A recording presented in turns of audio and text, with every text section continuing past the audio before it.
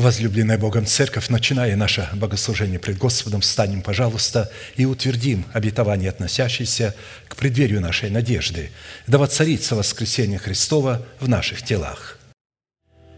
Склоним наши головы в молитве.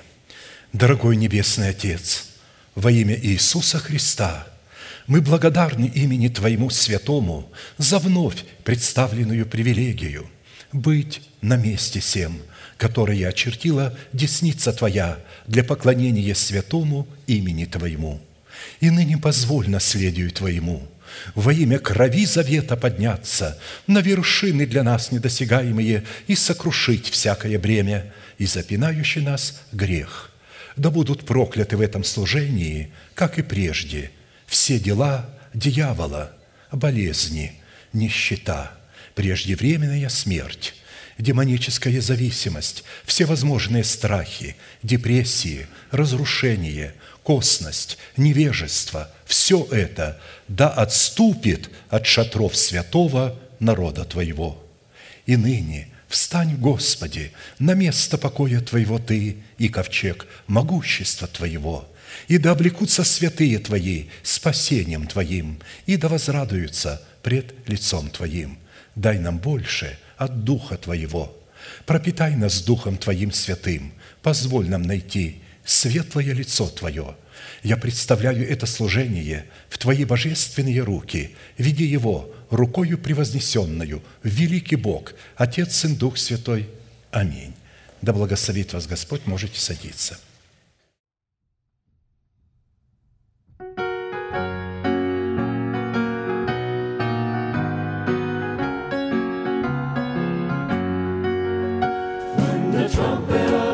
Shall sound and time shall be no more, and the morning breaks eternal, bright and fair.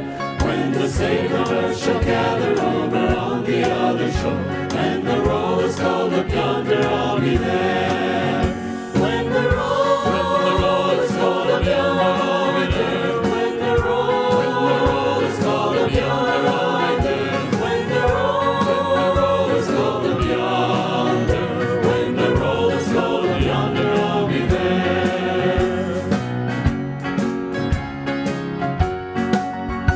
On that bright and cloudless morning, when the dead in Christ shall rise, and the glory of His resurrection share, when His chosen ones shall gather to their home beyond the skies, and the roll is called up yonder, I'll be there.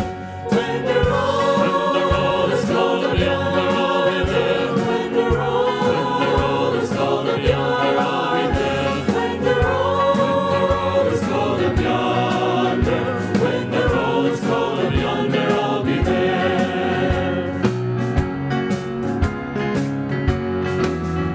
Let us labor for the Master from the dawn till setting sun. Let us talk of all His wondrous love and care. When all of life is over and our work on earth is done, and the roll is called up yonder, I'll be there. When the roll is called up yonder, I'll be there. When the roll is called up yonder, I'll be there. When the roll is called up yonder, when the roll is called up yonder, I'll be there. Some glad morning when this life is over, I'll fly away, fly away, fly away to a home on God's celestial shore. I'll fly away, fly away, fly away. I'll fly away, oh glory. I'll fly away in the morning when I die. Hallelujah, by and by. I'll fly away, when the shadows of this life have grown. I'll fly away, fly away. Like a bird from prison far shall flow. I'll fly away. I'll fly away, oh glory.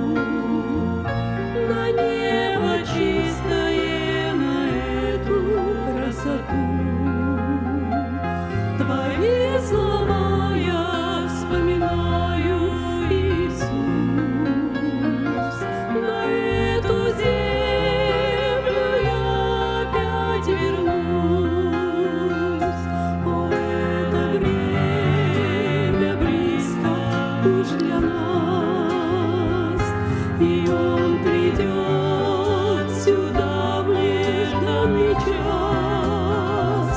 Придет, чтоб церковь взять с собой на небеса. Там будет радость отдых от труда.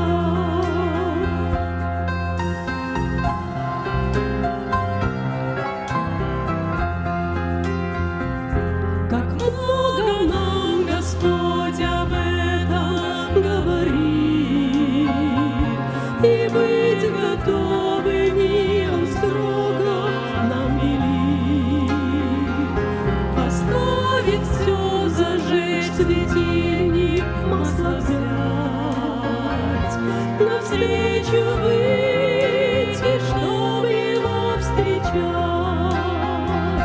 Но как беспечно христианство спит, светильник веры ярко не горит, и масло в свой сосуд так медлит наполнять. Ведь так нельзя Спасителя встречать.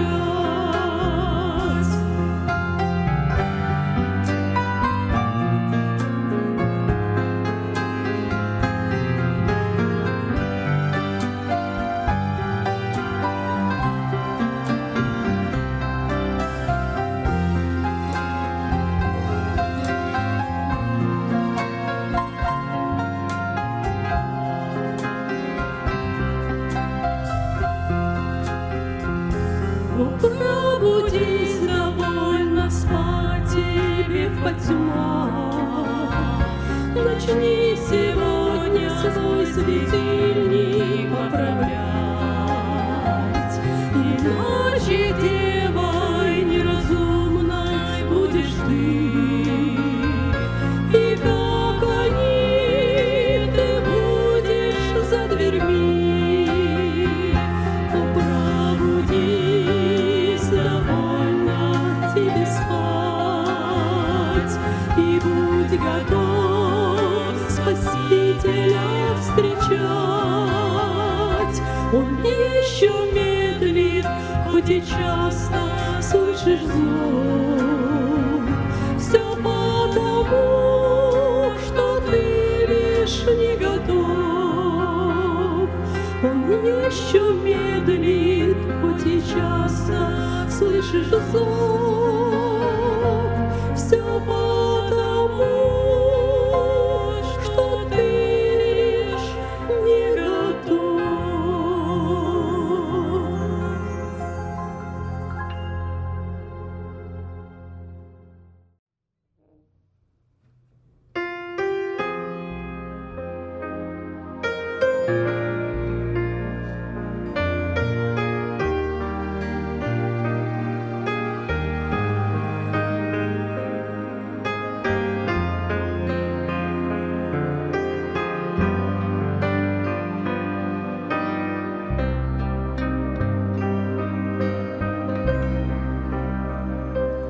Восхвалю Тебя, Боже, воспою Тебе славу, моим сердцем желаю видеть Тебя. Дай мне слух, чтоб услышать, дай мне жажду достигнуть и всем сердцем прославить Тебя.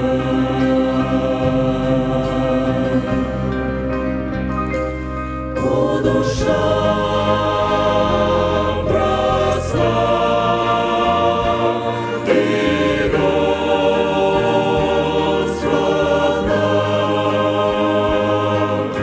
Стань, Господь.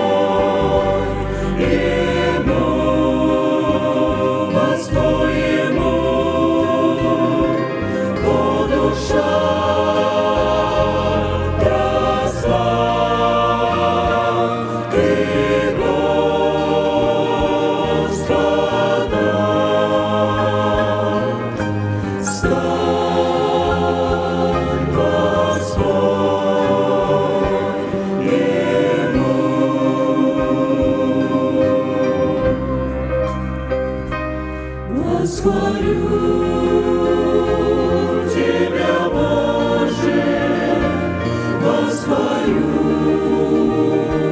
Тебе славу моим сердцем желаю видеть Тебя.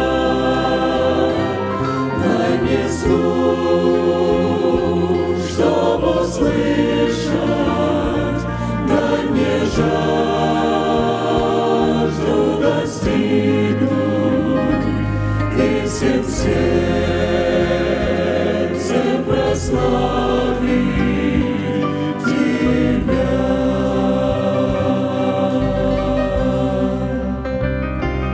О, душа,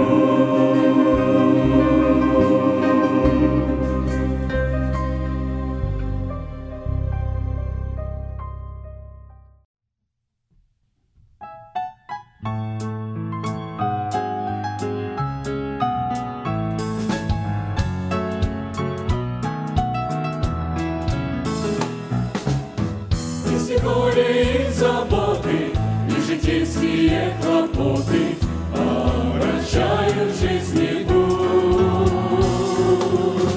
к Иисусу обратитесь и к Нему в мольбе склонитесь, Он один дает покой. Лишь Иисус поможет вашей жизни, пусть бушует море зла. Но мы верим, наш Спаситель не оставит никогда.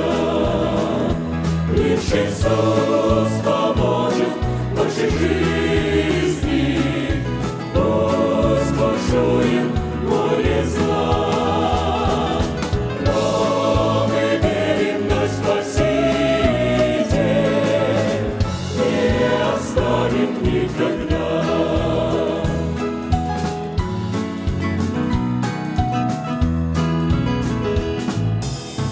Если падаешь порою, поднимись, Христос с тобою, силы Он тебе дает. Соберет тебя за руки через страдания и муки, в радость вечную ведет. Лишь Иисус поможет вашей жизни, пусть бушует море зла. Но мы верим, наш Спаситель не оставит никогда. Лишь Иисус поможет вашей жизни, пусть бушует море зла. Но мы верим, наш Спаситель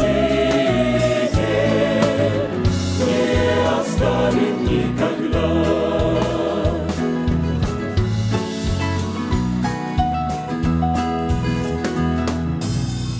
Если друга ты оставлен и печалями подавлен, обратись тогда к Нему.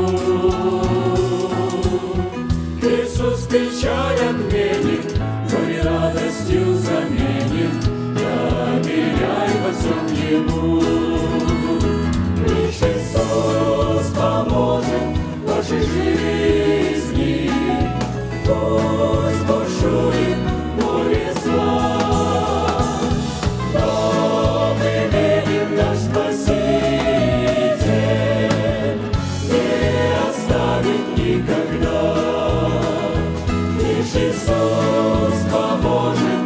речи жизни, воскушует море зла. Новый верен наш Спаситель, не оставит никогда, не оставит никогда, не оставит никогда.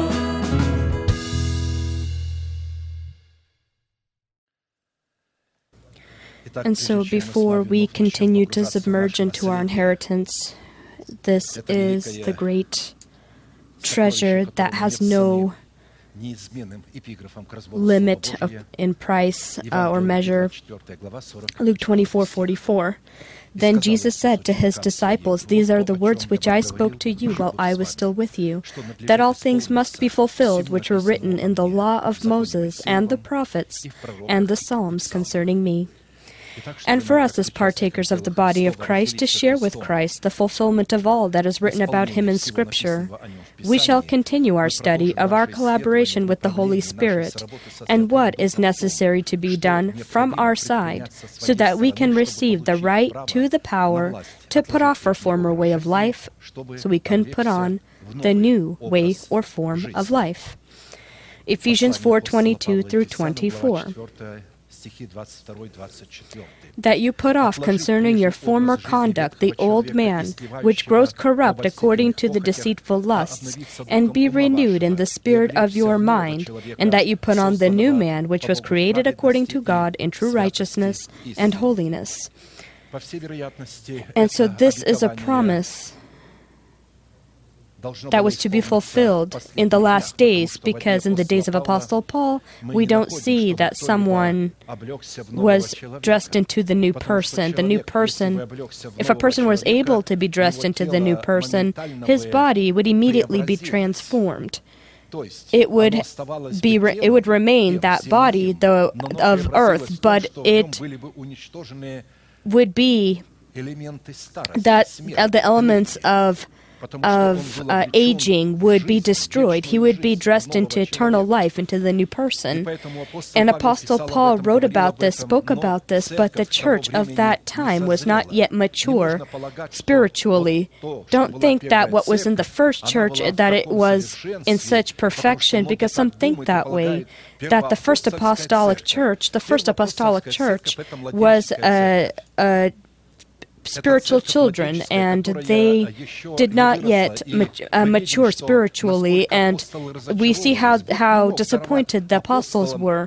God was not able to give to the apostles because of the church. The church was not ready, and the apostle himself was not able to be dressed into the new person independent from the church. They needed to grow the church into such a level, into such maturity, that they would be able to. Luke, John, Apostle Paul, they were ready, but the church was not ready.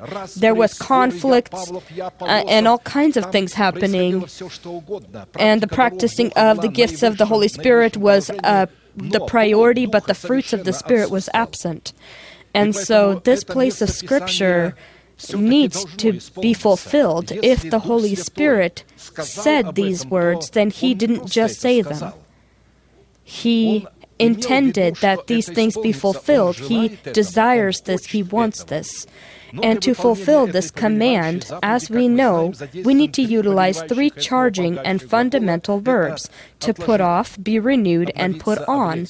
That is, you put off the former way of life, of the old man or old self, to be renewed in the spirit of our mind. Everything God will do through us, He will do with the renewed mind. And only with the renewed mind, we're able to put on the new person. We've noted that your decision regarding these three destiny-impacting questions will determine whether you transform yourself into a vessel of mercy or vessel of wrath, or more specifically, will the completion of our salvation happen, that is given to us in the format of a guarantee, or will we lose it and our names be forever blotted out of the book of life? In a specific format, we have already looked at the first two questions and have been studying the question, What conditions are we to fulfill so that by the means of an already renewed mind, we begin the process of dressing ourselves into the power of our new person that is created in accordance to God in Christ Jesus in righteousness and holy truth? So that by faith, the faith of the heart, the confessions of your mouth, that would be able to be the faith of your heart, dress ourselves into this new person. The faith of the heart needs to be in accordance to this new person. These principles you need to receive, grow them in yourself.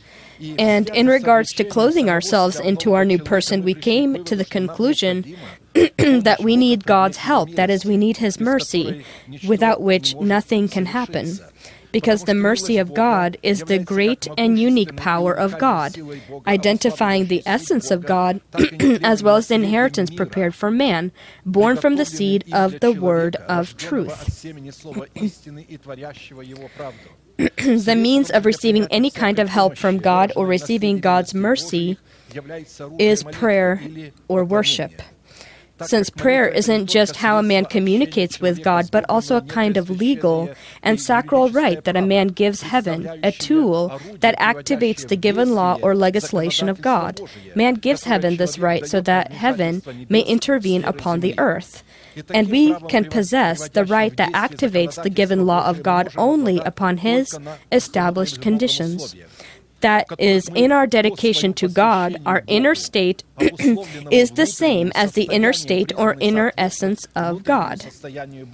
One of the prayers of David, written in the 143rd Psalm, accurately reveals the conditions upon which a man is called to give God the right to interlope or interject God's mercy into his life.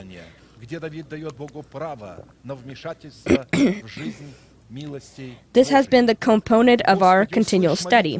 Psalm 143, 1 and lower. Hear my prayer, O Lord, give ear to my supplications. In your faithfulness answer me, and in your righteousness. Do not enter into your judgment with your servant. For in your sight no one living is righteous. For the enemy has persecuted my soul. He has crushed my life to the ground. He has made me dwell in darkness like those who have long been dead. Therefore, my spirit is overwhelmed within me. My heart within me is distressed. I remember the days of old. I meditate on all your works. I muse on the works of your hands. I spread out my hands to you. My soul longs for you like a thirsty land. Answer me speedily, O Lord. My spirit fails. Do not hide your face from me, lest I be like those who go down into the pit. Cause me to hear your loving kindness in the morning, for in you do I trust. Cause me to know the way in which I should walk, for I lift up my soul to you. Deliver me, O Lord, from my enemies. In you I take shelter. Teach me to do your will, for you are my God. Your spirit is good. Lead me in the land of uprightness. Revive me, O Lord, for your name's sake, for your righteousness' sake, bring my soul out of trouble. In your mercy, cut off my enemies, and destroy all those who afflict my soul, for I am your servant. Therefore, to be heard by God, David needed to present to God a basis, a cause, or a particular right that would be able to serve as sufficient evidence before God so that God can intervene in David's life with his faithfulness and his righteousness. And such evidence in this particular prayer, as we already know, were 10 arguments that David presented to God, saying, Hear me. Hear my prayer in your faithfulness and your righteousness. Hear my prayer because I meditate on the days of old and meditate on all your works. Hear my prayer because I spread out my hands to you. Hear my prayer, for in you do I trust. Hear my prayer because I lift up my soul to you. Hear me because in you I take shelter. Hear me, for you are my God. Hear me for your name's sake. Hear me for your righteousness' sake, and hear me, for I am your servant. In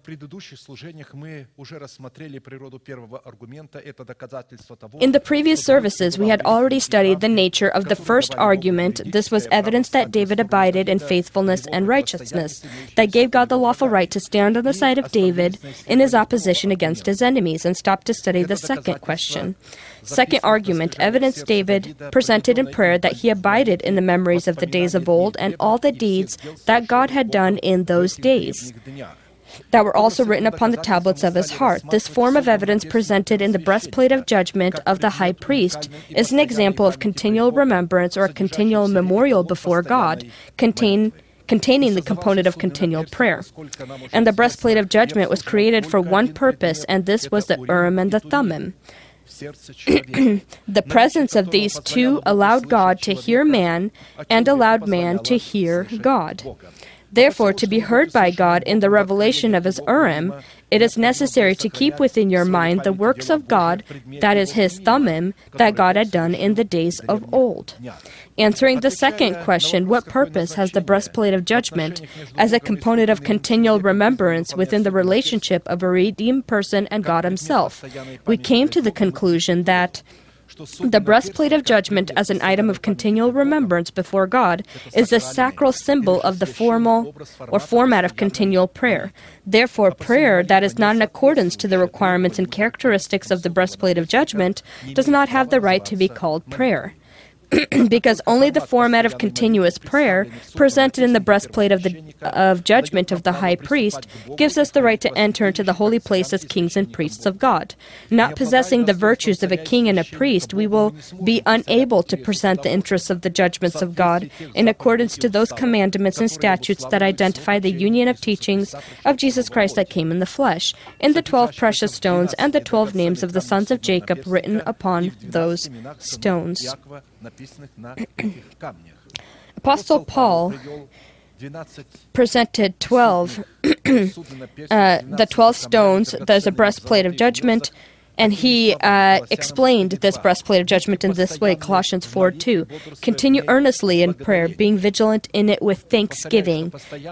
Continuity in prayer identifies a joyously burning lamp, identifying the condition of the righteous heart of a man. This specific component, this breastplate of judgment, is a continual memorial before God, if we can remember. And again, we remember again that this is a joyously burning lamp identifying the condition of the righteous heart of a man. Proverbs 13:9, the light of the righteous rejoices, but the lamp of the wicked will be put out. And so the lamp of the Lord is the spirit of man, and so that is a person that is God's. The unclean can't have a spirit that is the lamp of the Lord. The building order of the breastplate of judgment presents and identifies the demands of spirit and truth that the true worshippers of God need to have whom God seeks. The Lord still has not found rest. He's still seeking them. Some people think that God is already in his rest. He is in rest. He is in peace when he speaks with the words of eternity, when he calls the not existent as existent. But in time, God continues to still seek those worshipers that would be able to worship him in spirit and in truth. Here's what Jesus said about this. John 4:23-24, but the hour is coming and now is when the true worshipers will worship the Father in spirit and in truth, for the Father is seeking such to worship him. God is spirit, and those who worship him must worship in spirit and in truth. And again, I want to remind us that these unique words Jesus spoke to the Samaritan woman that was at the well. The apostles were not present when he spoke these words. They came when all these words were already said. How did they know about these words? The Holy Spirit reminded them, revealed to them what Jesus said to the Samaritan woman at the well. Worshipping the Father in spirit and in truth includes not peddling with the truth when pursuing the goals that God has placed in Scripture, as people have done in all times and many do today, because of their stiff neck, greed, and their hypocrisy. We note that in the Septuagint, Greek translation of the Hebrew Bible, the breastplate of judgment is called the sign of justice, as by the means of the Urim and the Thummim that is contained in the breastplate of judgment, God revealed to man his judgment. The symbol of the breastplate of judgment reveals a conscience of a man purified from dead works, upon the tablets of whom, just as is signed, the teaching of Jesus Christ in the flesh is written. In this way, the conscience that is purified of dead works, with the imprinted faithfulness and righteousness upon its tablets will identify the nature of a true worshiper, and based upon faithfulness and righteousness will give God the right to act through them upon planet Earth. It's these kinds of worshipers that the Heavenly Father seeks for Himself.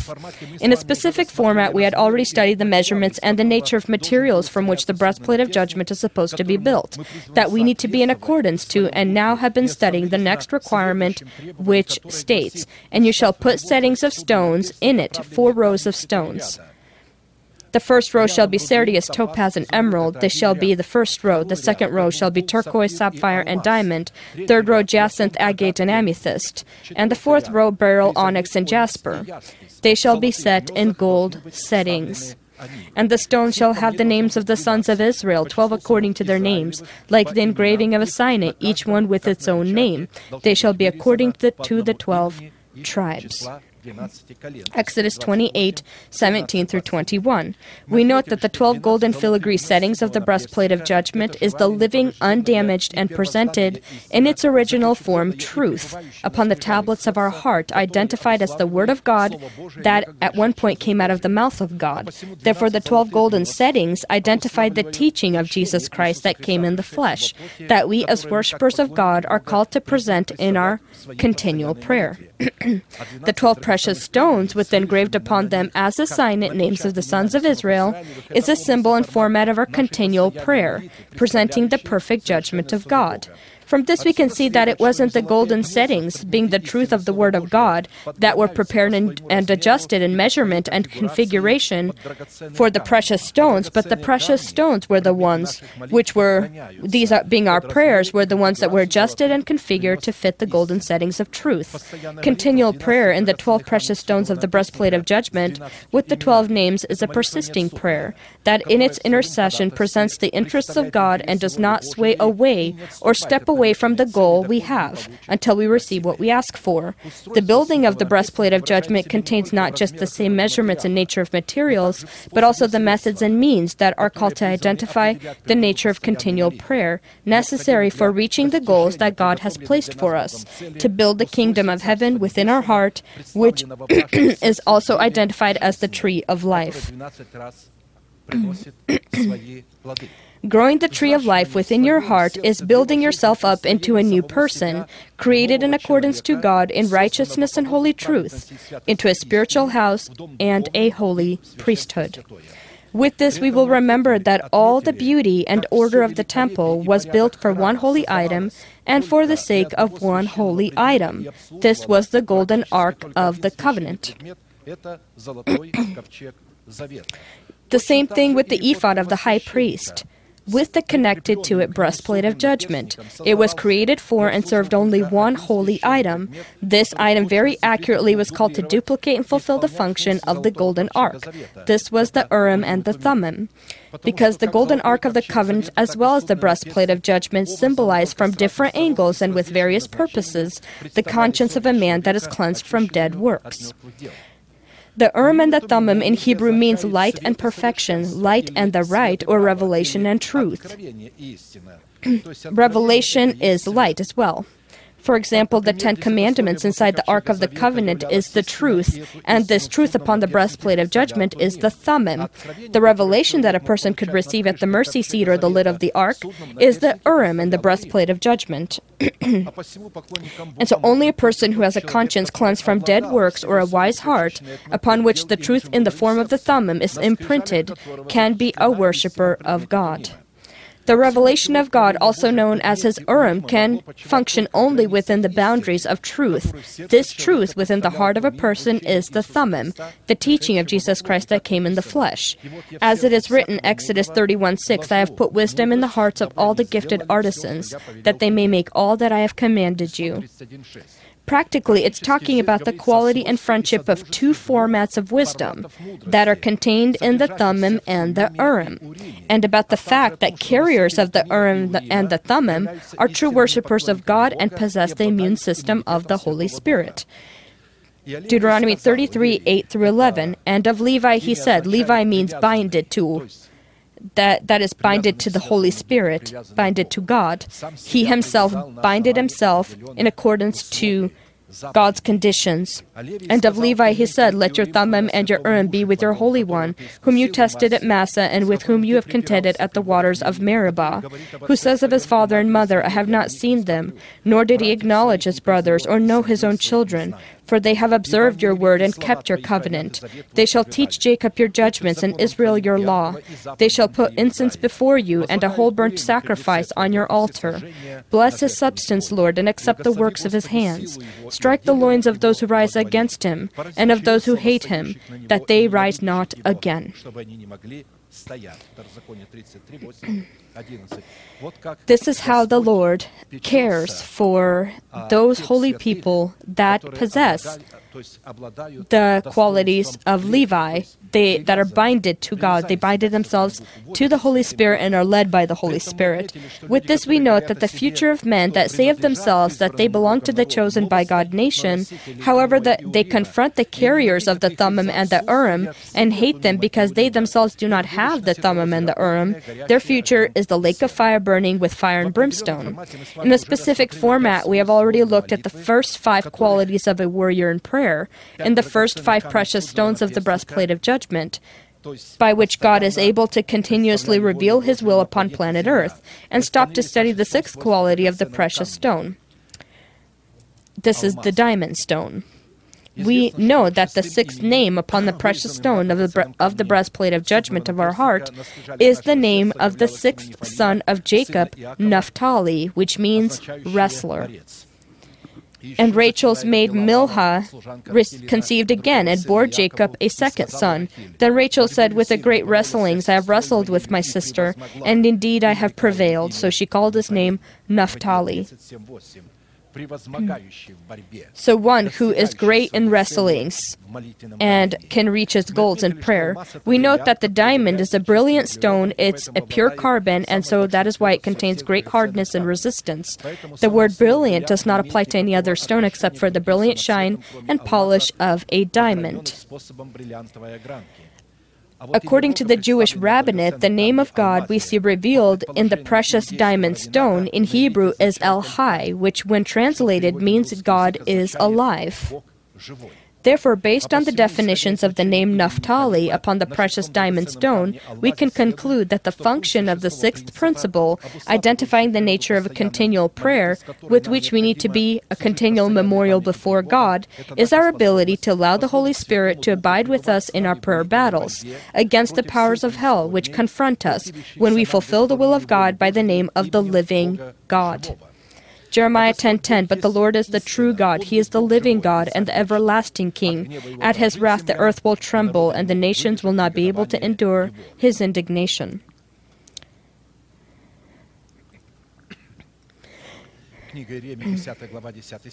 The name of the living God is a format of an oath, and the category of the nation that had not learned to swear by the living God or swore falsely were completely and utterly destroyed. Jeremiah 12:16-17.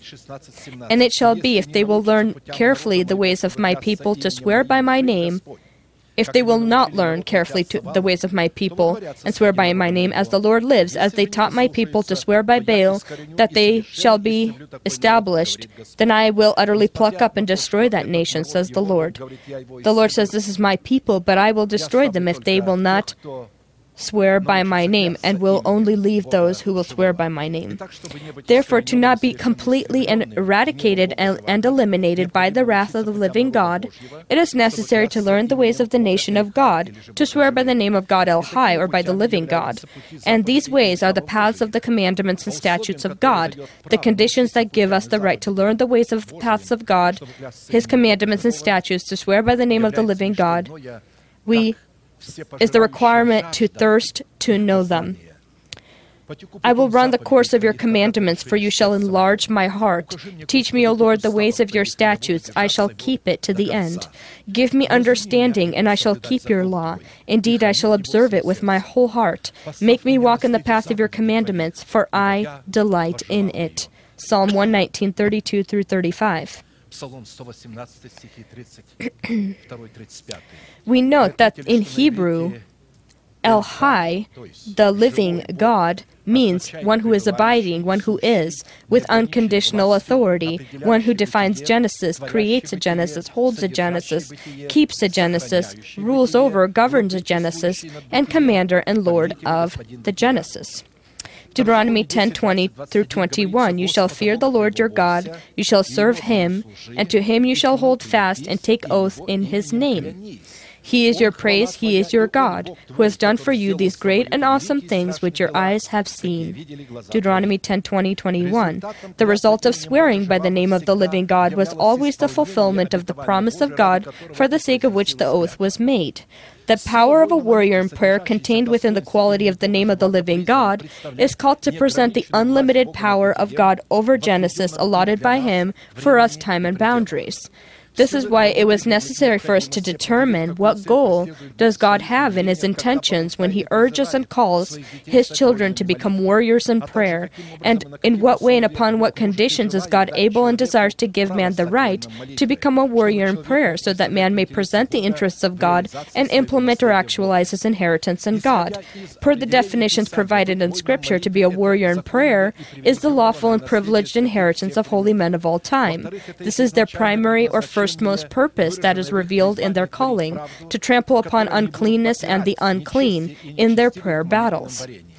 This is one of the greatest positions that is gifted by God to man, in which a person becomes a king and a priest to God, and is seen by God as a brilliant stone or the diamond stone with the name of Naphtali. Not being a king and a priest to God, in the virtue of which a person is able to reign with his informational organ over his emotional organ, it is impossible to be a warrior in prayer. The prayer of a warrior in prayer is a sacral or holy mystery that has an unearthly genesis, therefore is inaccessible to the comprehension of the human mind or with human abilities. Only a renewed mind is able to comprehend the mysteries of prayer. We more than once note that by its nature, the genesis of prayer is the genesis of God. Therefore, the genesis of prayer, as well as the genesis of God, does not have a beginning and does not have an end. Prayer has always been a mystery of God himself. Prayer is a language of God, identifying the essence of God and identifying the Word of God that identifies the genesis of God himself. Prayer has always been the mystery of God, as it has always existed in his presence, as his golden scepter of favor that he stretched forth to the one that would seek his face in performing his will. If, however, anyone dared come to him upon his own conditions, not being called into his presence, then God's golden scepter of favor was not stretched out to the one asking, and resulted in this person's prayer being unheard by God, because this person spoke not in the language of God. His prayers were not in accordance to the language of God, the prayer that God would like to hear. That is why it was not called prayer. As it is written, now we know that God does not hear sinners, but if anyone is a worshiper of God and does his will, he hears him. John 9:31. In accordance to this place of Scripture, God becomes the initiator of prayer in the situation that a warrior in prayer, in the virtue of his worshiper, begins to pray in accordance to his will. Because the right to come close to and stand before God in prayer is the exclusive prerogative of God. No one will be able to or will dare by himself to come close or approach God, the God that desires to abide in darkness or mystery or in the unapproachable light. Jeremiah 30:21-22. Their noble shall be from among them, and their governor shall come from their midst. Then I will cause him to draw near, and he shall approach me. For who is this who pledged his heart to approach me? Says the Lord, you shall be my people, and I will be your God. In accordance to this prophetic revelation, we can see that approaching or entering into God is the task of one governor that comes from the nation seed of Abraham, his only son, the Son of God, in the status of the Son of Man, by whom and in whom any born from God and seeking God can come near to and enter into God, only in him and through him. That is why from all of the existing forms of service, continual prayer leading a person into the presence of God is the most difficult form of service that most Christianity, for the most part, avoids, forsakes, and refuses. 1 Timothy 1:18, "This charge I commit to you, son Timothy, according to the prophecies previously made concerning you, that by them you may wage the good warfare." To define and build a clear and orderly for us system that will help us understand the nature of continual prayer, in the signs identifying a warrior in prayer that would be able to be based on specific commandments of God, giving man the lawful right to swear by the name of the living God. Based upon the revelations written in Scripture, our prayer in the quality of a warrior in prayer, identified by the virtues of the diamond, needs to be continual, persistent, diligent, with boldness, with reverence, with revealing or expressing of the faith of your heart, with thanksgiving, with joy, in the fear of the Lord, in the Holy Spirit, or praying in tongues. We need to note that each of the 10 listed righteous qualities are present in each other. Come one from the other, strengthen one the other, complete one the other, and identify the truthfulness of one the other. In other words, each of the 10 listed qualities are existent in balance in each of the other 9. Therefore, the truthfulness of each of the qualities is determined by the presence of the other qualities, that together united make up a wonderful balance and perfect in knowledge. Nevertheless, each of the 10 qualities has its own face, its unrepeated and inherent only to it taste, color, odor, and character of behavior, and as a result has its own exclusive and specific application and its own specific purpose. In a specific format, we have already looked at the signs of the first 5 qualities included in prayer, as well as the state of a warrior in prayer, identifying the atmosphere of his heart, and stopped to study the 6th quality within the nature of a warrior in prayer. This is faith. We note that in Scripture, the character and virtue that is included in the word faith is prescribed as a commandment, as a prescription without deviations, and as an urgent military command in our prayers. If this command that is to be fulfilled without deviations is not fulfilled when we confront the organized powers of hell, this is described according to Scripture as a final break or disruption of your relationship with God, which also equals vengeance of the second death. Faith as a virtue and atmosphere of the born spirit also takes part in the state of the heart of the one who is praying, that is called to be present in all that a person does with diligence and from the soul. Continual prayer is a demonstration of faith and has an unearthly genesis. Although it is done within the boundaries of time and captures all of time, it is out of the boundaries of time and governs the time. To better understand the meaning or significance of the element of faith, we selected as a foundation for our learning 4 aspects that would be able to determine the essence that is contained in the quality and character of faith, to see the unconditional requirement of its presence in our prayer life with God. These are defining the essence and purpose of faith, the price for obtaining faith, keeping and developing faith, the fruits and rewards for the fruit of faith. But first, I will once again list the antonyms or opposite qualities of prayer that we have been studying, because having the background of the antonyms of each quality, we will better and more clearly see the quality and character of the real qualities of prayer. The antonym of continual is unfaithful or not continuing. The antonym of persistent is resistant. The antonym of diligent is lazy. The antonym of boldness is audacity. The antonym of reverence is forsaking and hating. The antonym of faith of God is unbelief and resistance to the faith of God. Psalm 50:16, "But to the wicked God says, what right have you to declare my statutes or take my covenant in your mouth, seeing you hate instruction and cast my words behind you?"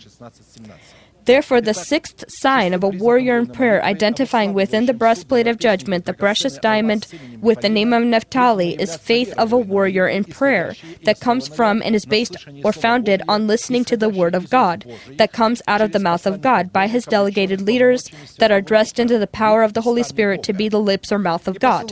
2 Chronicles 36:15-16, "And the Lord God of their fathers sent warnings to them by his messengers, rising up early and sending defending them, because he had compassion on his people and on his dwelling place. But they mocked the messengers of God, despising his words, and scoffed at his prophets, until the wrath of the Lord arose against his people, till there was no remedy. Defining the essence and meaning that is included in the word faith, as in the rest of the qualities of prayer, is directly dependent on the quality of our obedience to the will of God. An absence of faith in your continual prayer is valued in Scripture as a stiff-neck disobedience and defiance of the will of God that is identified as a particular resistance against God. Therefore, first question, what is the essence and purpose of faith in the prayer life of a warrior in prayer? We brought forth one of the places spoken by the Son of God that has gained the status of the chief cornerstone and building of our faith. Mark 11:23, have the faith of God, for assuredly I say to you, whoever says to this mountain, be removed and be cast into the sea, and does not doubt in his heart, but believes that those things he says will be done, he will have whatever he says.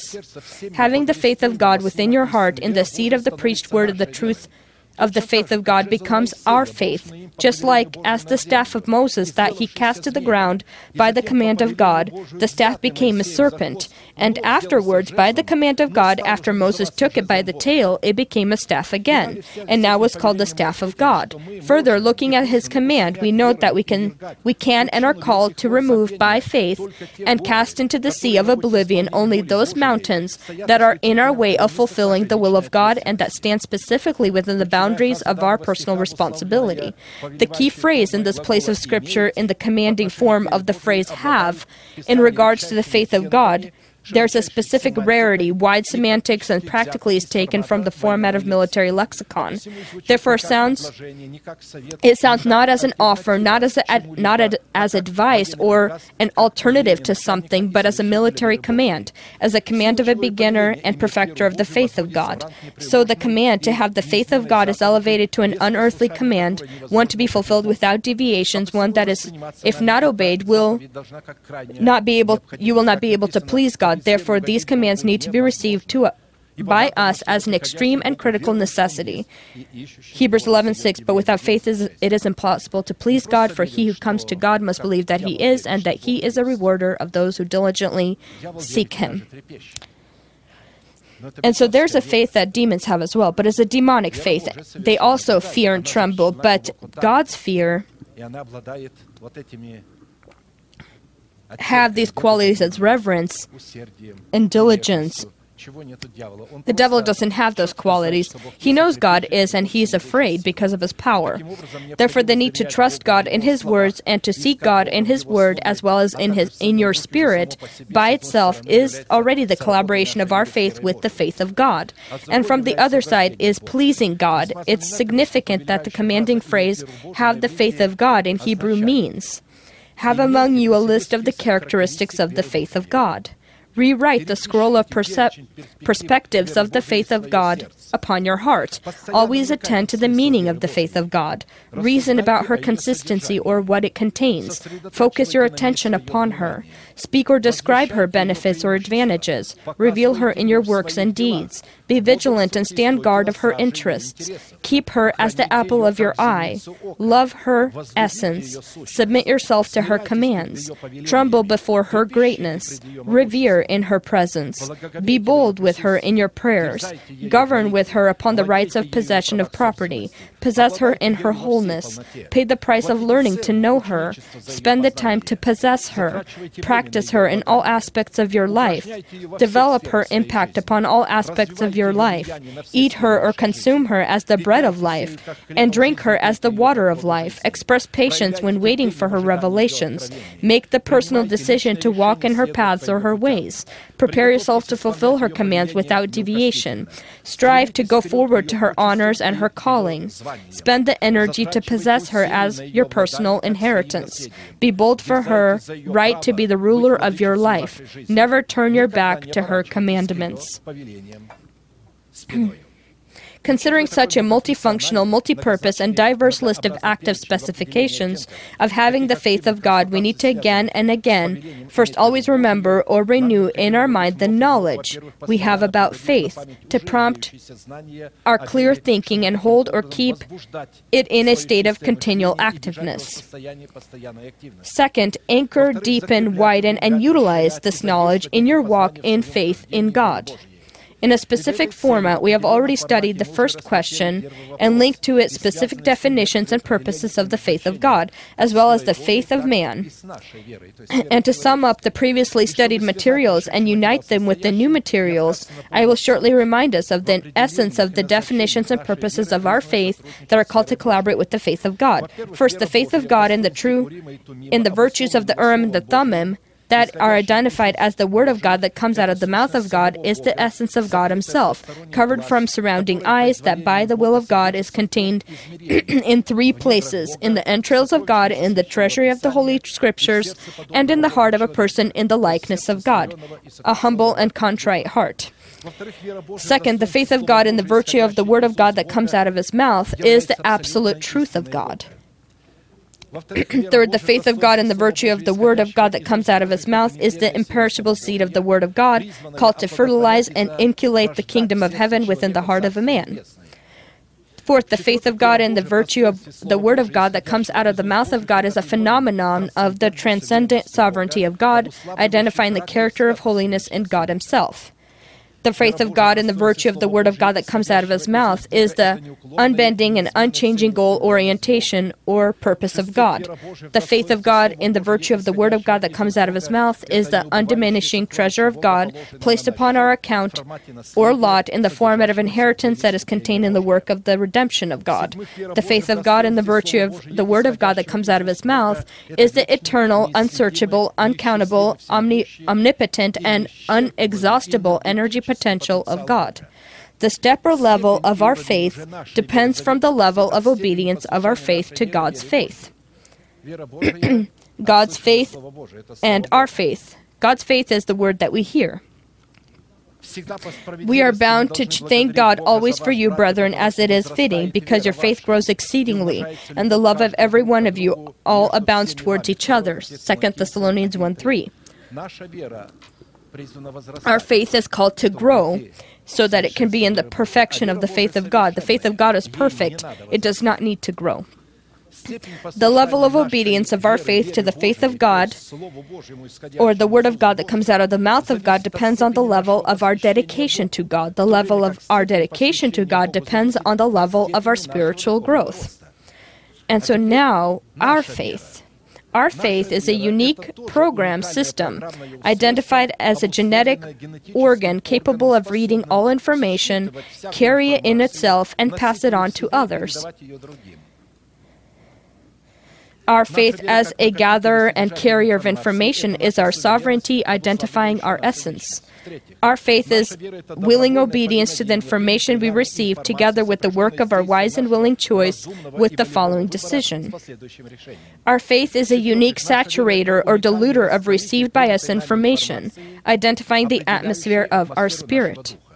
Our faith, in specific situations, is a carrier and producer of the seed of information. Our faith is the quality of the ovary that is able to be fertilized by the seed of various nature of information. And our faith is the great eternal and energetic potential, one that does not diminish or decrease. Therefore, now let's look at the second question. What is the price for constructing or promoting the faith of God in your heart? And what conditions are we required to fulfill for constructing, growing, and establishing our faith in the faith of God? I will bring forth 7 conditions, although there are many more of them. Fulfilling these conditions will be the price we pay for constructing, growing, and establishing our faith in the faith of God. The first condition for constructing, promoting, growing, and establishing our faith in the faith of God is our hope in the future. 1 Corinthians 15:9, if in this life only we have hope in Christ, we are of all men the most pitiable.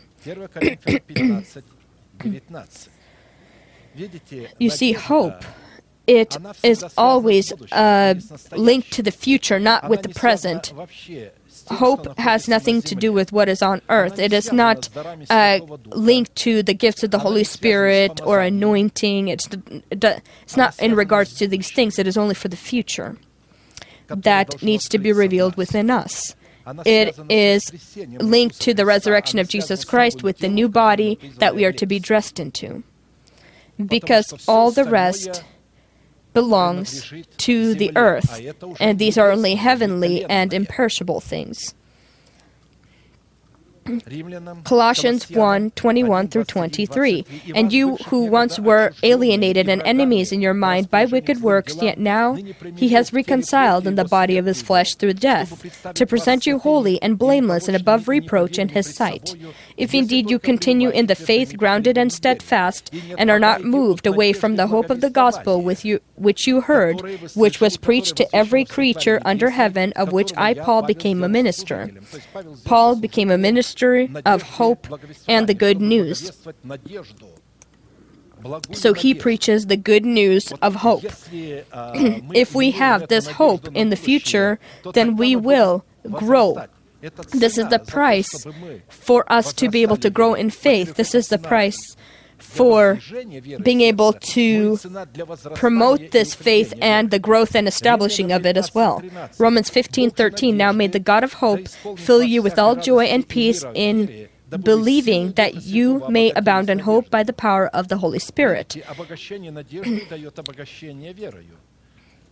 Second condition for constructing, promoting, growing, and establishing our faith in the faith of God is obedience to the good word preached that we receive not by wise and persuasive words, but the demonstration of the Spirit's power.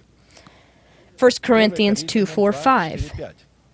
And my speech and my preaching were not with persuasive words of human wisdom, but in demonstration of the Spirit and of power, that your faith should not be in the wisdom of men, but in the power of God.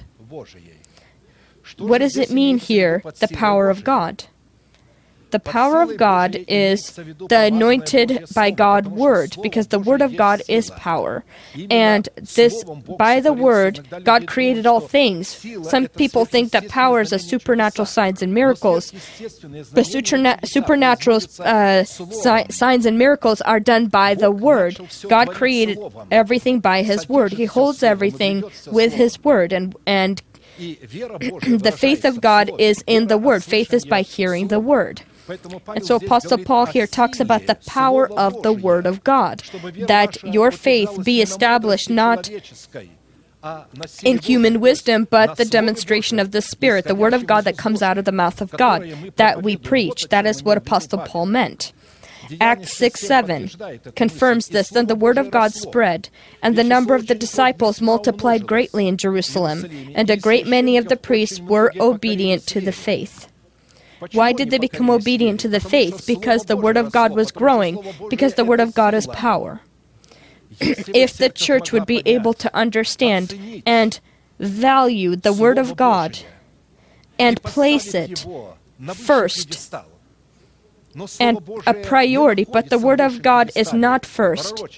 Prophecies, all kinds of miracles and signs, these are the priority for most of the church today. The Word of God, they don't love. It is not needed. They don't believe in the Word. They want to have supernatural abilities, as any worldly person wants to have supernatural abilities. But the Word of God possesses these supernatural abilities. But the church does not understand this or comprehend it, because the preachers that preach, they do not have this Word in themselves and do not know what it is. They attempt with their mind to interpret the thoughts of God, and are under a great curse, themselves and those who listen to them, when a person places his God equal to God's, attempting with his mind to interpret God's thoughts. Then God destroys such a person and those listeners who listen to such a person. The Word of God can be interpreted only by a person sent by God, inspired by the Holy Spirit, and the revelations of the Holy Spirit. Only that one can read the Word of God and see the correct meaning And the children of God can have the anointing that will give them the ability to know that person and that voice. But unfortunately, many don't use this anointing and have buried it in themselves because they don't understand what a prophet is and what the prophecies are. Right now, we're not talking about that, but about faith that needs to be present in prayer, and about its price, what is necessary, what price is to be paid so that the faith of God would be able to be constructed in our heart and grow in our heart. We need the Word of God. Third condition for constructing, promoting, growing, and establishing our faith in the faith of God is the testing of our faith by all kinds of trials. If we want for our faith to grow and increase and be established, we need to pay the appropriate price so that God would test our faith.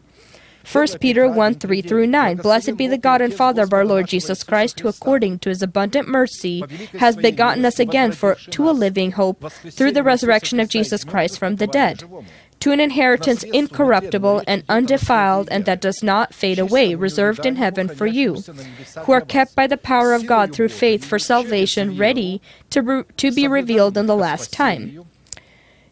In this you greatly rejoice, though now for a little while. Our faith, and so our faith is obedience to the faith of God. And so, as it says here, who are kept by the power of God through faith for salvation, ready to be revealed in the last time. In this you greatly rejoice, though now for a little while, if need be, you have been grieved by various trials, that the genuineness of your faith, being much more precious than gold that perishes, though it is tested by fire, may be found in praise, honor, glory at the revelation of Jesus Christ, whom having not seen you love, though now you do not see him, you believe. You rejoice with joy inexpressible and full of glory, receiving the end of your faith. Many people in trials and tests, they break. They are tempted and they leave. But those who have built their foundation upon a strong place or upon the rock will hold. And so the price for the growth of our faith is the ability to test yourself, or give God the ability to test you.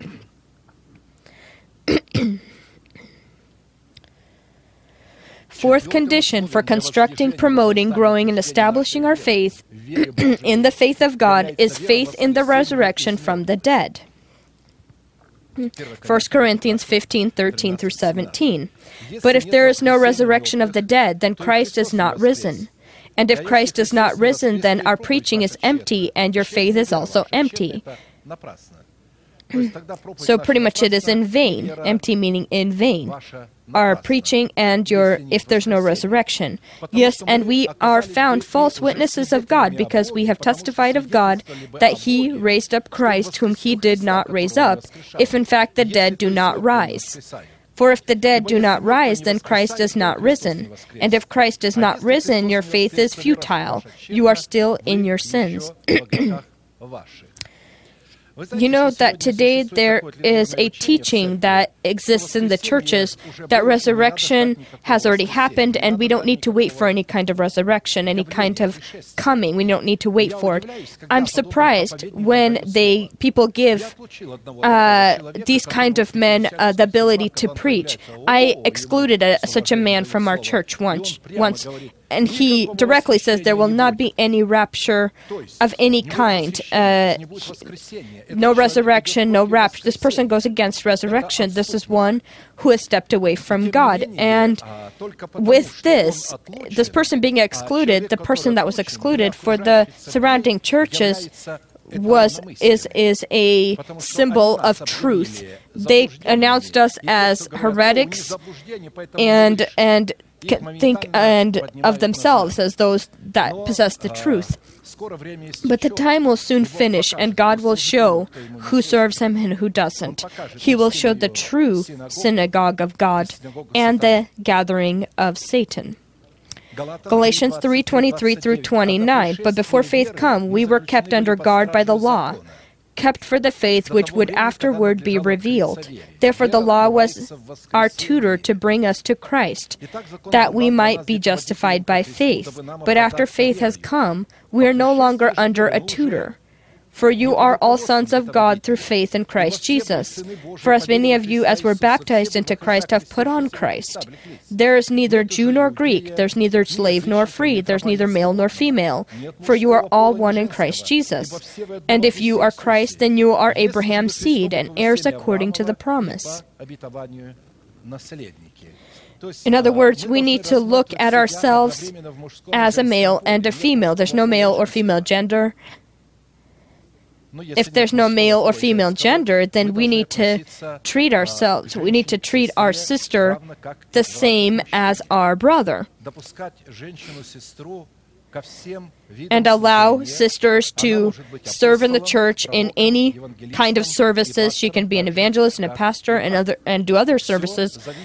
All depends on who God chooses and who God allows to give the word. God doesn't give all brothers the word. He only gives some. But they don't force the brothers to wear all kinds of coverings and cloths upon their heads, but they force the women to do this. And I believe that in other churches where they are required to wear these, some of the sisters know the scriptures better than those brothers that preach. But those brothers think that they are higher and that their mind works better than the sisters of the church. And the church has brought this very thought and this thing into the world, and the world, of course, they withstood this and confronted this, but before God, men and women are equal. Of course, between each other, they just have a different role. The world not understanding this, seeing that the church separated this way, they didn't like this. They said the women can fulfill that role as well. There's different roles for a man or a woman. Fifth condition for constructing, promoting, growing, and establishing our faith in the faith of God is the faith of God that sleeps within the heart of a man that we need to awaken. It's interesting. Can the faith of God sleep within our heart? And how do we wake it up so that it be established within us? Let's read this place of Scripture, Luke 8:22 through 25. Now it happened on a certain day that he got into a boat with his disciples, and he said to them, He is the leader of faith, he is the perfecter of faith, he is the Word of God as well, Jesus. And it says, and he said to them, Let us cross over to the other side of the lake. And they launched out. But as they sailed, he fell asleep. And a windstorm came down on the lake, and they were filled with water and were in jeopardy. And they came to him and awoke him, saying, Master, Master, we are perishing. Then he arose and rebuked the wind.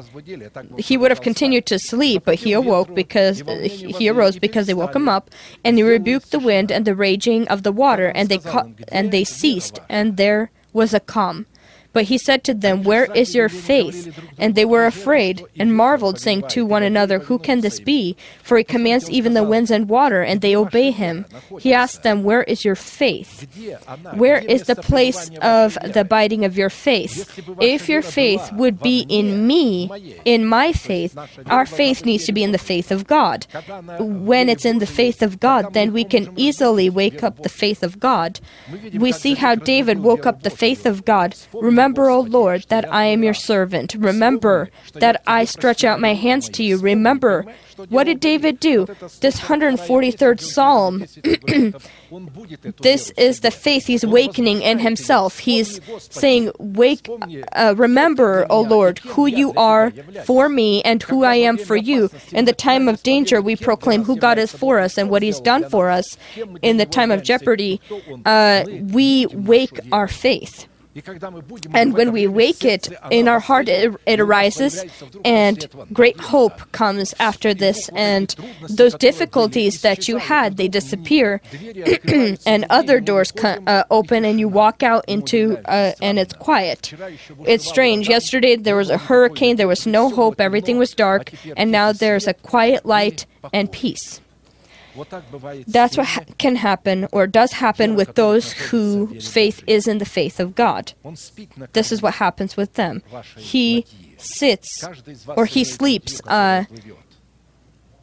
in your upper chamber, in your room, and you have a ship and you are sailing, and you have a direction. We will go to the other side, he said. We are going to the other side, to him. We're going sailing. Let us go to the other side, symbolically. And we're going there, and when we're going there, storms come and confront our purpose, or so that our faith be destroyed, so that we would experience a shipwreck in our faith. But when you know that he is on your ship, that he is there inside, wake him up and tell him who he is for you and who you are for him. And your faith will grow in that time, in that moment. 2 Corinthians 13:5, examine yourselves as to whether you are in the faith. Test yourselves. Examine yourselves. Do you not know yourselves that Jesus Christ is in you? Do you not know yourselves that Jesus Christ is in you, and Jesus' faith is it in you, unless indeed you are disqualified? Sixth condition for constructing, promoting, growing, and establishing our faith in the faith of God is the personal presence of the delegation of God by whom God can fill whatever lacks in our faith. 1 Thessalonians 3:9 through 13. For what thanks can we render to God for you, for all the joy with which we rejoice for your sake before our God, night and day praying exceedingly that we may see your face and perfect what is lacking in your faith. Now may our God and Father himself and our Lord Jesus Christ direct our way to you. And so it is necessary for the delegated person of God be present and he be seen, and so that you may see my face, to be able to perfect what is lacking in your faith. And may the Lord make you increase and abound in love to one another, to all, just as we do to you, so that he may establish your hearts blameless in holiness before our God and Father at the coming of our Lord Jesus Christ with all his saints.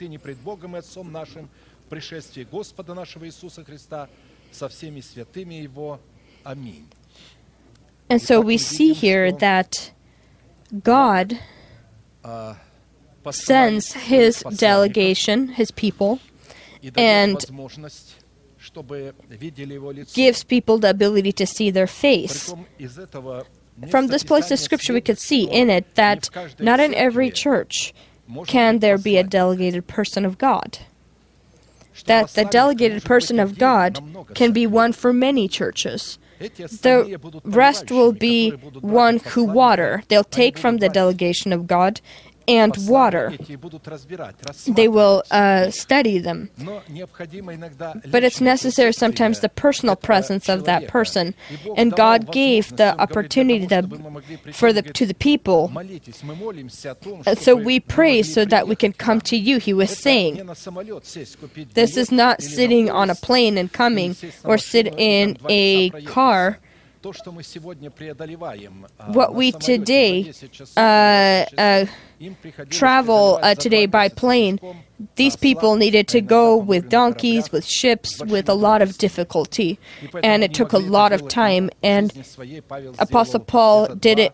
Maybe people who saw Apostle Paul maybe saw him once or twice in their life, but he says to see your faces. It's important that this be one of the components where the Lord gives us the opportunity, and we have this opportunity to see the face of each other.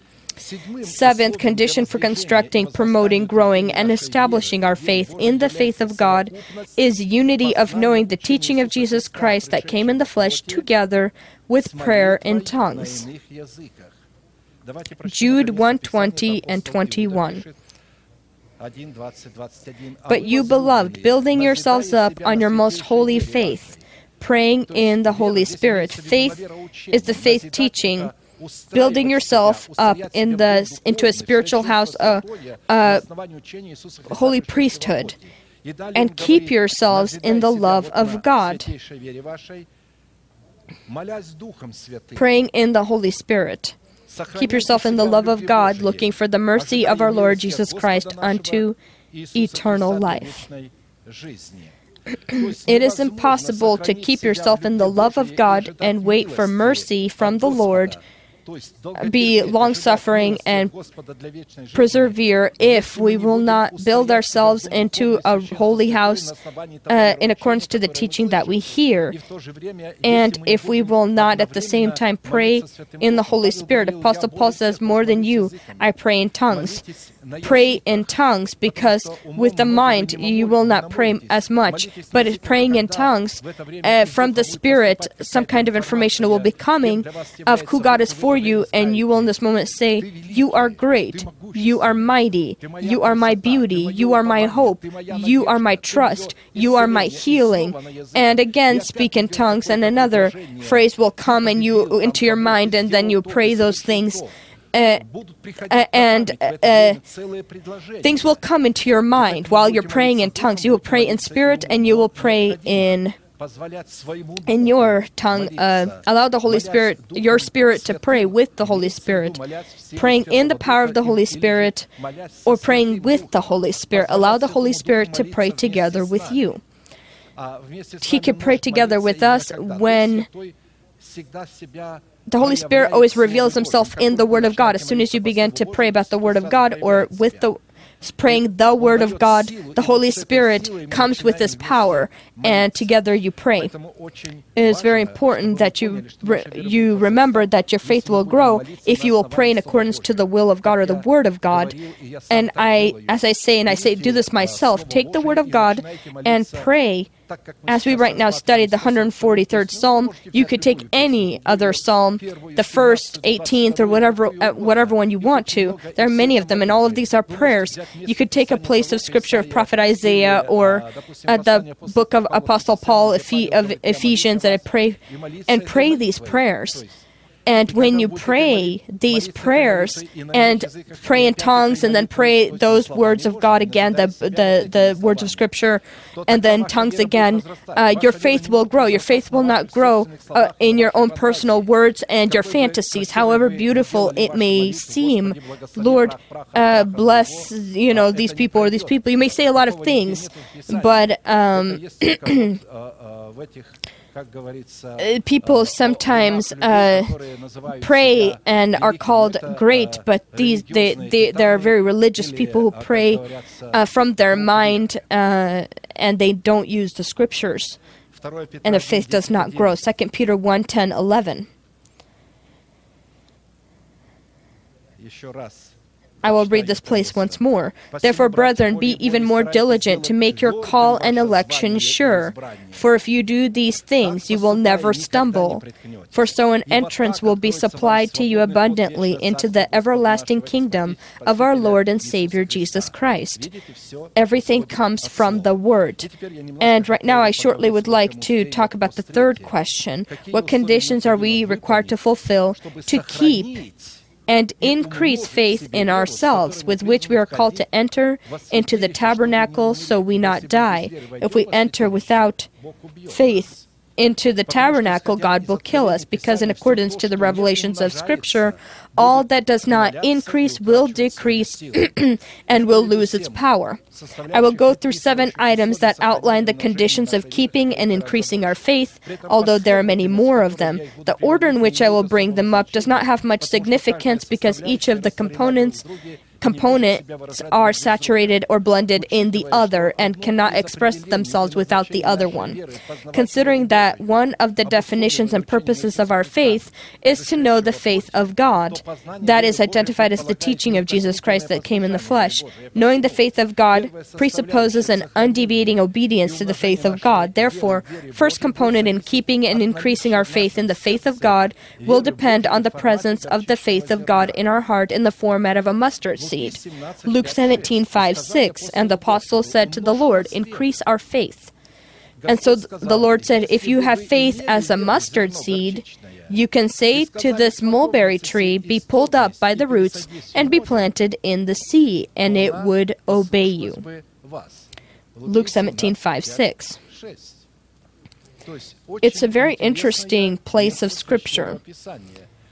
I sometimes see how preachers attempt to take this place and explain it, but it's very comical because when a person does not know what it's talking about, when they don't know that the faith of man exists and the faith of God, that these are two separate things and two different things, and that our faith, as we talked about the 7 definitions of our faith and the faith of God, how those 7 will work with the other 7. When a person doesn't know this, how can they understand the faith of God? Let me read another place about the mustard seed. What did Jesus talk about here? If you would have faith as a mustard seed. Matthew 13:31-32. Another parable he put forth to them, saying, the kingdom of heaven is like a mustard seed, which a man took and sowed in his field. And so this is the kingdom of heaven in this seed. If you would have received the kingdom of heaven in this seed, in this mustard seed, which a man took and sowed in his field, which indeed is the least of all the seeds, but when it is grown, it is greater than the herbs and becomes a tree, so that the birds of the air come and nest in its branches. When it's talking about the heavenly birds, it's talking about God's revelations that are covered in the branches, that nest in the branches of faith. When this mustard seed dies and grows and becomes a tree, it grows branches where these revelations of God can be. He meant the teaching of the kingdom of heaven, not just salvation that people preach. He preached the kingdom of heaven. He said the kingdom of heaven has come. It has come in power in him, and he began to preach about it. And he sent then the Holy Spirit, this power. The Holy Spirit is the power of the kingdom of heaven. He said if you had the faith of this mustard seed, or like a mustard seed, because the Holy Spirit will come and He will explain this word. He will take and show. Separately, the Word does not work without the Holy Spirit, and the Holy Spirit does not work without the Word. They are always together. And when he talks about the faith as a mustard seed, that means it has life, and where there's life, there's the Holy Spirit. What he meant is the promise of the Holy Spirit. Without the Holy Spirit that we need to receive as the Lord and Master of our life, our faith will not be able to grow. If we received the mustard seed that is the Holy Spirit, not as the Lord but as a guest, our faith will not grow. A guest has no right to do anything. When we receive and sow, you need to sow into the soil. The soil needs to be good. It needs to be prepared. That is, you need to prepare that you will obey the word of God, that the delegated person of God will speak. This is how the Holy Spirit works. That's how we will be familiar with the Holy Spirit when we speak in tongues and so forth. When we speak in tongues, that's our spirit praying. The Holy Spirit is just present and can give power, but the Holy Spirit will not always give power to a person praying in tongues, but only to that person that prays in accordance to the will of God, in the right state of the heart, that does not have bitterness in his heart, and that it has not offended others. If you've offended another person and he's upset at you, you lawfully upset somebody. There's sometimes people they get upset without reason, or the entire Sanhedrin Sanhedrin, if you remember, was upset at Jesus. But if you offended your brothers, your husband, your children, your neighbor, and you truly have offended them, you need to go ask forgiveness. And so if you brought your gift and you remembered that you and your brother are not at peace, leave your gift there at the altar and go and make peace with your brother and then return. And you also need to forgive the offenders that have offended you. Forgive the debts and other offenses that have been, done. When we have this kind of heart, only then can we receive the faith at the kingdom of heaven as a mustard seed. Plant it and water it, and from it will grow this tree of life that will bear fruit 12 times. The second component in keeping and increasing our faith in the faith of God will depend on the factor of how we will work and take care of our Garden of Eden, or the soil of our heart, from deceiving rebellious thoughts, perverting or corrupting the teaching of Christ to benefit the flesh. The flesh is always attempting to find something in Scripture to be able to justify its desires or its will, and to clothe it in some kind of religious form. These evil, destructive desires are often dressed into religious garments. Then the Lord God took the man and put him in the Garden of Eden, Genesis 2:15 through 17, to tend and keep it. We know that the Garden of Eden is the place where God meets with man. This is the born spirit of a person. And the Lord God commanded the man, saying, "Of every tree of the garden you may freely eat. But of the tree of the knowledge of good and evil you shall not eat, for in the day that you eat of it you shall surely die." In this situation, the faith of God that is placed into the soil of our heart in the format of the teaching of Jesus Christ that came in the flesh identifies the atmosphere, consistency, and quality of our heart, so that our heart and the faith of God that is placed into it would blend into each other or mix and become one whole. In result, the faith of God that is placed into our heart becomes our faith. And such blending or mixing, if it's not placed into our heart, it is not yet our faith. It is still God's faith. But when it is placed into our heart, we accept it, and it begins to grow, then it becomes our faith. God then sees it as our faith. And such blending or mixing of our heart with the faith of God gives God the right to call our heart wise or good. And these virtues in no way belittle each other or do not confront each other, but confirm the truthfulness of one the other. Therefore, a good heart is always a wise heart, and the other way around. A wise heart is always a good heart. So to cultivate the faith of God in your heart and to maintain good soil in your heart is the personal responsibility of each believer and personal calling of each believer. As it is written in Proverbs 4:23, "Keep your heart with all diligence, for out of it spring the issues of life." It's clear that in this situation, this parable is addressed exclusively to the category of people that possess a wise heart, because only from the wise heart can springs of life flow. As it is written, "He who believes in me, as the Scripture has said, out of his heart will flow rivers of living water." But this he spoke concerning the Spirit, whom those believing in him would receive. John 7:38-39. For the Holy Spirit was not yet given because Jesus was not yet glorified. When Jesus will be glorified, he will be glorified with his resurrection. When he resurrects and enters into heaven, then he can send the Holy Spirit. That's when. If a person will not cultivate the faith of his heart and keep his heart from the entry of any rebellious thoughts, he will experience shipwreck in his faith and will stain his conscience with sin. And then instead of cultivating the faith of cultivating your faith in the soil of your heart, we will be forced to eat bread in the sweat of our face and cultivate the earth from which we were taken, that will grow briars and thorns until we return to the land from which we were brought. And here's what happened with Adam, Genesis 3:17-22. Then to Adam he said, "Because you have heeded the voice of your wife, and have eaten from the tree of which I commanded you." Who is our wife? This is our flesh. The wife was taken from the bone. Who is our wife? Men and women alike. Who is your wife? The wife is your flesh, yourself. It wants to corrupt the word of God. It does not want to eat of every tree. It does not want to eat of the tree of life. It wants glory. It wants God to be God. It strives to take the position of God within you.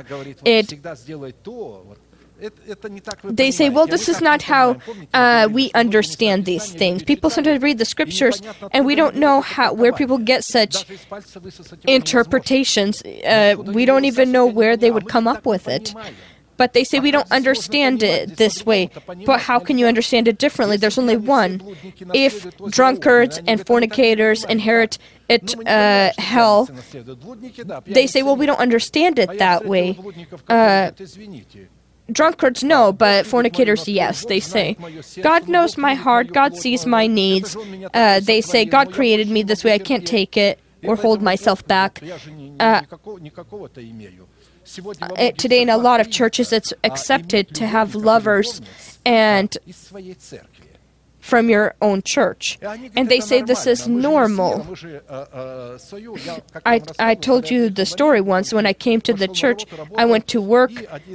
When I just came to America and I went to work, and a person recognized that I was Christian, and that man was also a Christian. He was so happy that I was Christian. He said, I sing in my choir in my church, and I'm a musician. And an attractive lady shows up while we're talking, and she's a little bit older. And I asked him, who's this woman? And he said, this is my girlfriend. And I said, what do you mean, girlfriend? I understood that a girlfriend was a lover, and I said, why aren't you marrying her? But he said she has a husband. But I asked, does her husband know that you're with her? And he said, yes, he knows. And I say, what, you say you're a Christian? You're a Pentecostal deacon, as you say. How can you do this? And it's written in Scripture you can't do this. And he said, where is it written? I showed him, and he said, and he actually became afraid. He asked me, what do I do? And I said, you need to repent. You can't be with this woman. And you need to tell this other man, why is he allowing his wife to be with you? What? The sister of my wife was in another church. They offered to her, you're lonely. We have brothers. You could be a girlfriend, and you can have a boyfriend. She couldn't believe they would offer her such a thing. But why am I saying all this? That today, there's not just drunkards. They say, well, we don't understand things the way they're written. It's not with the world that I am doing these things, but with our own in the church. That's how they defend their ways. Gays and lesbians say the same thing. I don't have many partners. I only have one partner. If Jesus was able to have sexual relations with John or other, and I said, where did you get this information? He was telling me this information. And I wanted to find out what they believe in. And they say, and he said, yes, we have gays and lesbians. We accept them as members of the church, of the community. God created them this way. And I asked him, what kind of children? Do you have children? And he said, yes, I have 2 daughters. And I asked him, do you want your daughters to be lesbians? He said, no. Then I said, why are you interpreting this way? What filthy thoughts come into your mind? I said, how can you interpret the word like this? This is listening to the voice of the wife in this situation. Because you heeded the voice of your wife, and have eaten from the tree of which I commanded you, saying, you shall not eat of it. Cursed is the ground for your sake. this person is cursed. The ground is cursed. In toil you shall eat of it all the days of your life. Both thorns and thistles it shall bring forth for you, and you shall eat the herb of the field. We wait for the good fruit. We plant and it yields something different. We confess and we receive, but nothing happens. We're the same. In the sweat of your face you shall eat bread till you return to the ground, for out of it you were taken, for dust you are, and dust you shall return. He was Adam was creative. God created him that way. He did not need to work in the sweat of his face. And he said, instead of turning, you shall not turn into the image of God, but into dust you will return. And Adam called his wife's name Eve. And the fruit he had from Eve was a person of the flesh. This was not spiritual fruit, because she was the mother of all living. Also for Adam and his wife, the Lord God made tunic of skin and clothed them. Then the Lord God said, Behold, the man has become like one of us, to know good and evil. And now lest he put out his hand and take also of the tree of life, and eat and live forever. Therefore the Lord God sent him out of the Garden of Eden to till the ground from which he was taken. So he drove out that man. And he placed cherubim at the east of the Garden of Eden, and flamed swords which turned every way to guard the way to the tree of life. Genesis 3:17 through 24. And some ask, why did God become afraid? He didn't become afraid for himself. God became afraid for Adam, that if he does do this, he will transform into that image of that serpent. God did not want him to perish. He wanted to save him, the fallen Adam. And he saved him by giving his son as a sacrifice. And so the garments that God clothed them into were of animal skins, and for that, an animal needed to die as a symbol of the death of Christ. We need to understand in what way we can cultivate the faith of God in our spirit. Don't listen to your flesh. Don't follow what it requests. Third component in keeping and increasing our faith in the faith of God provides for us leaving and rejecting our previous hope for the means of serving our existence. We hope that I'm working, this is the money, this is mine, but what if suddenly they remove the program or the job that you have? What will I live on?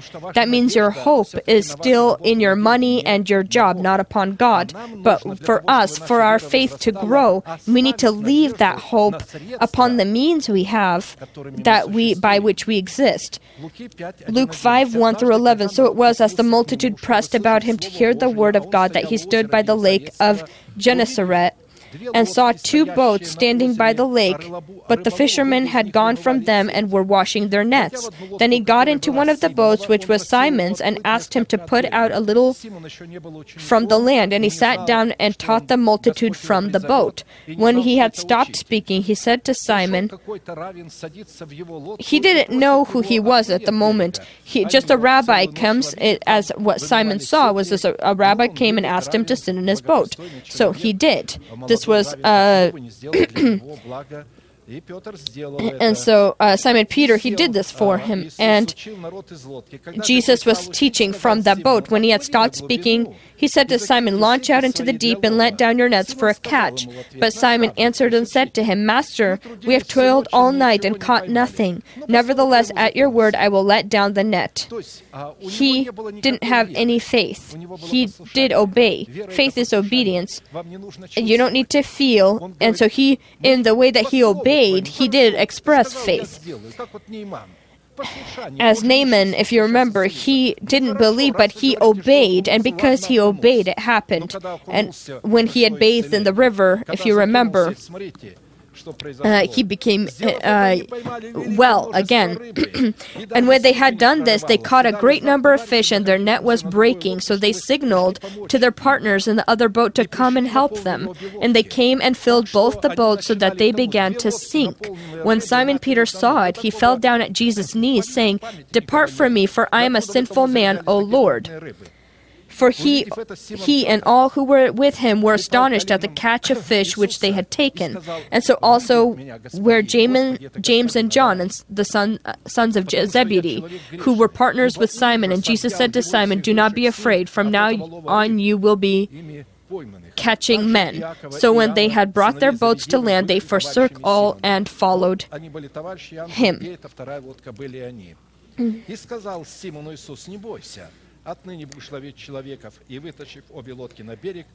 And so again, this is Simon and James and John. They all followed after him. This was, he said, leave everything you have. This doesn't mean we have to leave our job, but inside we need to reorient or change what we hope upon. It is not the job that we have or whatever happens in this world. You are kings and priests of God. God is your provider. He will never forget you, and you will always be provided for, and you always have a covering over you. Hope upon the Lord and trust in Him, and your faith will increase. Amen. Let us bend our knees and pray, however who is comfortable. And let's pray for and thank Him for the word that we have today.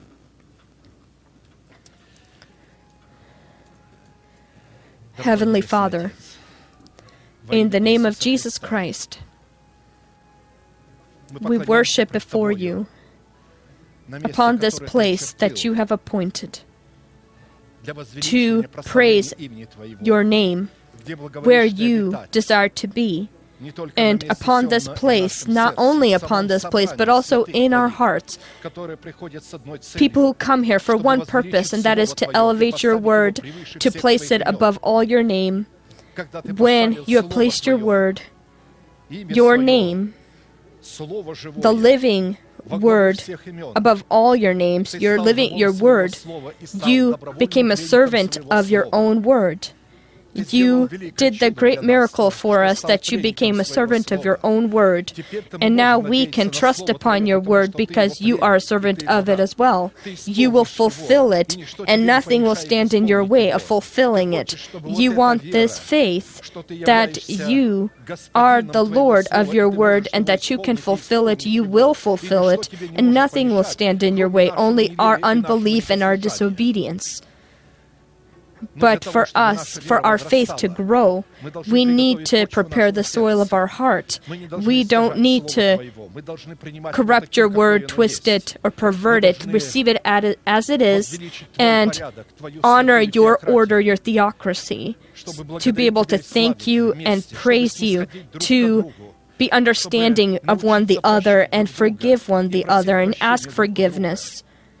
We in our eyes may still be imperfect, but in your eyes we are perfect when we are obedient to your word and ask forgiveness when we have offended another, when we have done wrong, and then you bless us and you leave us as righteous. You keep us as righteous, you hold us as righteous, and the tree of life grows in us, and it becomes so great that your revelations can cover within its branches, and we become carriers of your Urim and your Thummim, and then you begin to treat us as you treat the Holy Spirit. Then anyone who will touch us, touch the apple of your eye. Anyone who touches us is cursed, and who blesses us is blessed. We thank you for this promise. We receive it in accordance to your words, and may your mercy be blessed for your people. May those who bless your people be blessed, and those who curse it be cursed, in accordance to your words. We worship before you, our great God, Son, and Holy Spirit. Amen. Our Father in heaven, hallowed be your name. Your kingdom come. Your will be done on earth as it is in heaven. Give us this day our daily bread, and forgive us our debts as we forgive our debtors. And do not lead us into temptation, but deliver us from the evil one. For yours is the kingdom, and the power, and the glory forever. Amen. And now let us proclaim our unchanging manifestation. Now to Him who is able to keep you from stumbling and to present you faultless before the presence of His glory with exceeding joy.